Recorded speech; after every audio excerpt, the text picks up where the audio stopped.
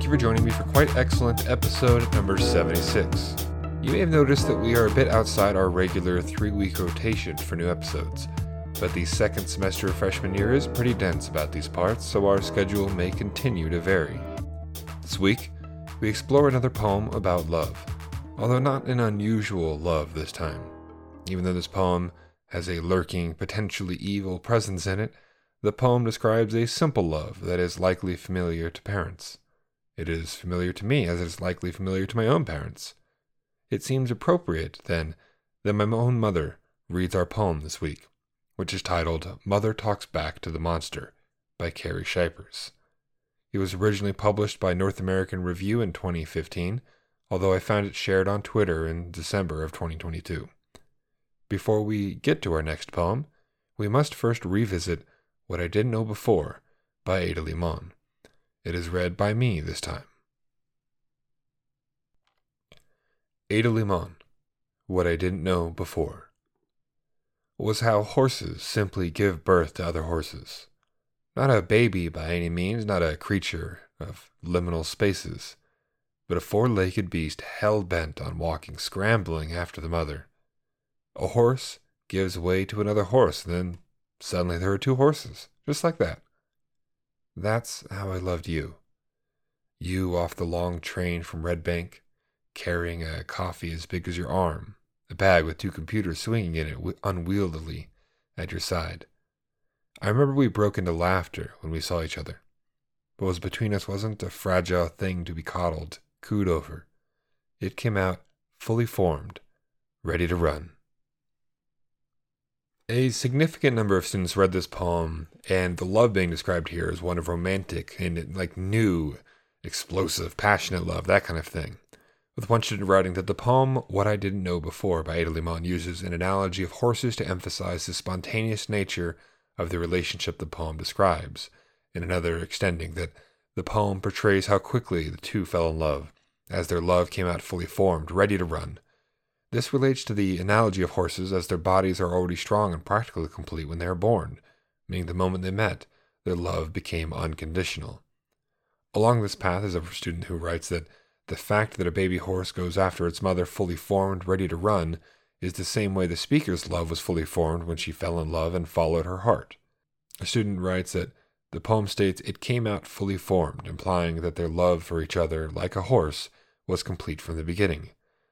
And one last along this line, a student notes that a 4-legged beast hell-bent on walking, and notes that since she is saying that their relationship didn't start as a little baby and came out as almost a full-grown horse, it shows how quick she fell in love with the listener. The speaker didn't have time to think about it and let it grow. It just came out as big and sudden feeling. Our writing task for last week asked that students include a telegraphic sentence, which is a short sentence of 5 words or fewer, and I liked some of these. One of them that I really liked along this romantic new love line is this brief sentence that just says, "Their love did not hesitate." It's a great line.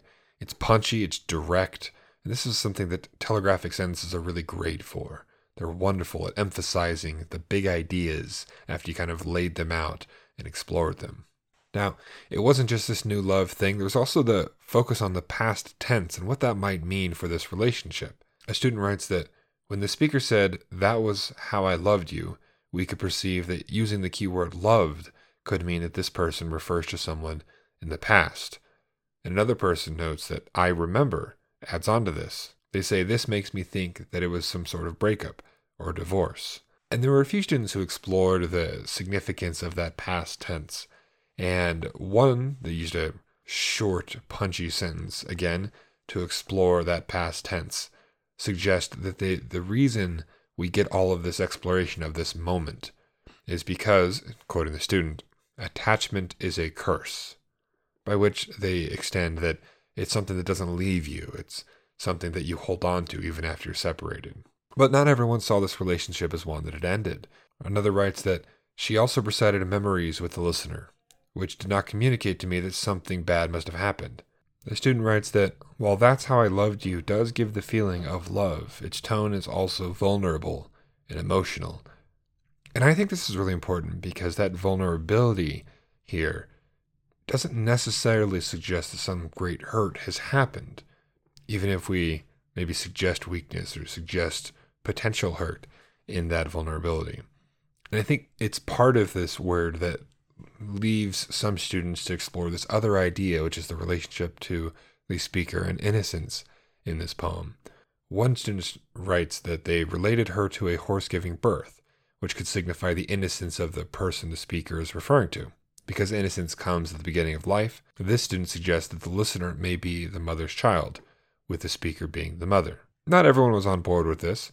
Another writes that, I do not think she was referring to a child. Off the long train from Red Bank carrying a coffee proves it, since you would not see a child coming off a train with coffee in their hand. Another is a bag with 2 computers swinging in it unwieldily. It is not typically what you see from a child. And this is a really important point. Sometimes we think we see a reading in a poem that maybe doesn't test against all the other aspects of the poem. That doesn't mean our initial reading, that idea of innocence, is not usable. Another student notes that Limon uses innocent diction used to normally describe a baby to tell us what the baby horse or relationship isn't. Fragile, coddled, cooed are some innocent and baby-related terms. And then she goes on to tell us how the relationship is fully formed, ready to run, which is a direct opposite of the previous diction. Another writes that broke into laughter when we saw each other, points to this being a memory of them doing an innocent action or a situation. And related is a student who writes that she says her relationship wasn't a fragile thing to be coddled, cooed over, which I think is another metaphor, not to be taken literally. It meant that the bond didn't need to be treated as a baby or something fragile because it was strong. Now, there are a number of reasons why people might look back and reflect on a moment as precious and important to this. One that I imagined that I don't think anyone brought up was the possibility of maybe 2 people getting married, and they're reflecting on the moment when they just knew. But I actually don't know that this is, in my reading, a romantic love, but a friendly one. And a student saw this in a similar way to me that I thought I would point out.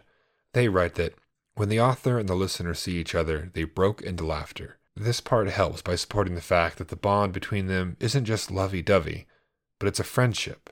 And I think this is key. And it's not a new friendship either. It's one that's existed, as a few students explore. One writes that it doesn't tell us what kind of love exactly. To figure out how this is a relationship between 2 people, we can look at the way the speaker and listener react when they see each other. The speaker remembers the way they broke into laughter when they saw each other, which I believe is a reaction that those in a relationship would most likely have to seeing each other again after a while being apart. Another says, not a baby by any means meant that they were not strangers to each other and were very close and unbreakable. I remember we broke into laughter when we saw each other shows that they knew that there was something to laugh about, or that they were delighted to see each other again. Along this line is a student who says, noticing minute details like the coffee and 2 computers in a bag signify that their love is getting stronger, as they see each other again. They break out laughing when they see each other, where the love between them is whole and ready for new experiences after being reunited. And I think this is true, and it makes sense for this to be a friendship where it's the moment in a friendship where you realize, oh my goodness, this might be my favorite person, and I'm so happy to have them. And with that context in mind, the things that are really essential about this, the things that drive students, I think, to see this as a romantic, passionate, strong love, is that the strength of the love in this poem is really essential. A student writes that not a baby by any means can mean that the relationship isn't at the early parts anymore, but the strong and deep parts. Another says that not a creature of liminal spaces shows that their connection came out very formed and already constructed, instead of being ambiguous. And another notes simply that the poem shows the intensity of this relationship. And it's also one that lasts. Although their love is really strong, Ready to Run proves that their love will continue to grow like a healthy young horse. Another says, when the poem says ready to run, it could mean that their love will always be going on, and that they will always be ready for each other. This time, while I didn't have a lot of students who wanted to explore structure, I did have a couple interesting explorations of the title and how it functions structurally, which I think still counts. One student writes that starting the poem with the title is similar to horses being born because the start of a horse is really before the start of the horse, meaning that a horse is developed before being born. Another similarity is the awkwardness. When horses are first born, they try hard to be able to walk, but they don't do it perfectly the first time. We can see this awkwardness when the listener is reminded of when they got off the train carrying a coffee as big as their arm, and a bag with 2 computers swinging in it unwieldily. I really like this idea. There is kind of an awkwardness in starting a poem with the title, because as a reader, you don't initially think to do that. You start the poem and you think, wait a second, this doesn't quite make sense. And then you see how to read it. Then you see how to work through it, how to start it. And yeah, I like the acknowledgement of that awkwardness and how maybe it really serves a purpose here. I have to admit, when I got into this, I read this pretty specifically as a friendship being described. And I was actually a little surprised at the suggestion of romantic love and the past tense. And I wonder if that is a result of just being older and having more opportunities to step away from people and to come back to them and be delighted by their presence again. But I do think that the process we went through of considering romantic love, considering divorce, considering a mother and child, the things that make those relationships essential and important and possibilities in our reading here are also the things that make a friendship the most likely relationship for this poem. It's the passion, it's the strength, it's the innocence, it's the reflection on shared moments. All of those things, I think, together point in the direction of a friendship that is just so welcome and so needed sometimes. Our next poem is Mother Talks Back to the Monster. I am interested in how this poem opens, anchoring the speaker in place and time with tonight. This opening word and the placement of the poem within a particular moment might make it part of a genre of poems called occasional poems. They have a history of being written to document or reflect on events that have significant value to large populations, but even small intimate moments can be occasions that matter. Maybe just a woman and an old invisible adversary, for example. There are other things I like too. The whole first sentence is so ordinary, as are a number of the details of the poem. Poems where the ordinary is imbued with additional meaning are where poetry really excels for me. We get a bunch of interesting imagery here, including some that we've mentioned in passing, like olfactory, gustatory, and kinesthetic imagery, and students not remembering what these are should consider asking me about them in class. Oh, an interesting placement of childish dangers and parental dangers in the middle of the poem. Because of how close they are together, I can't help but compare the two. Maybe above all, I love how there is so much that is real in the poem. And this is a poem about things that are imagined, or just felt. With any luck, students will find things they enjoy about this poem too, and then dig in deep, exploring and interpreting. Those students who are giving this a full listen, be sure not to spend too much time summarizing what the mother of the poem is trying to say. I don't think the poem is especially unclear about this point. Instead, be sure that you make and support a claim about something that really requires proof. Our writing task this week requires that students include 2 quotations in a single sentence. To earn the point, these quotations must be smoothly embedded and the sentence needs some commentary in it. If you keep those quotations short, this will be far easier. If you need help, consider reviewing the Quoting Effectively packet I provided last semester, or review the Using Quotations document I have attached to this assignment in Google Classroom.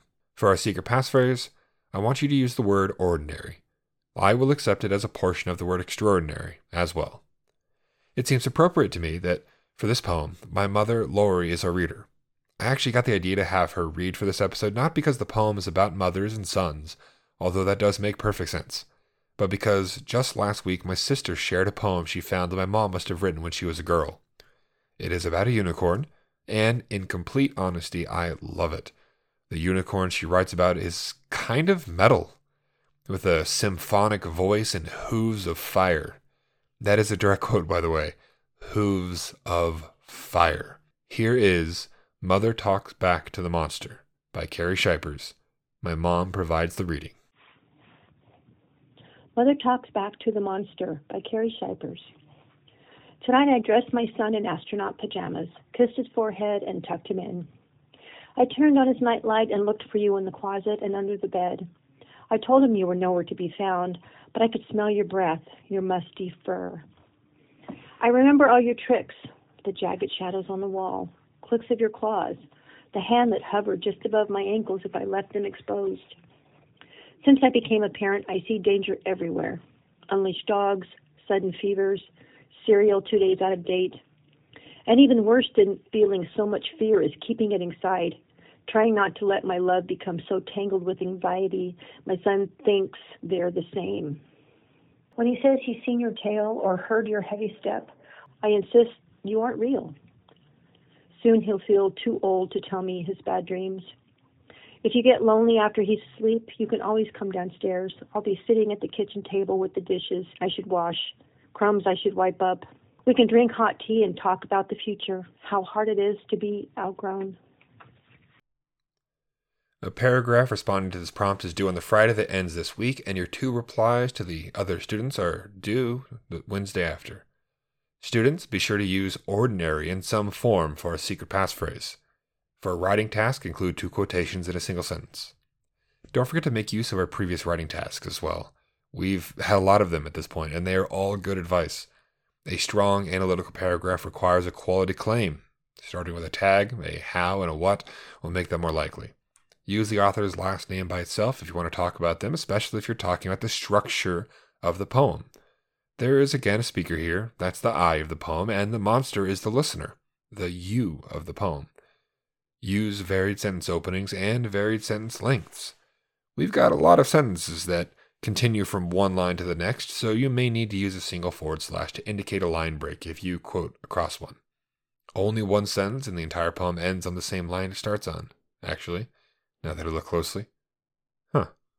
There's only one stanza here, though, so you will not be needing double slashes.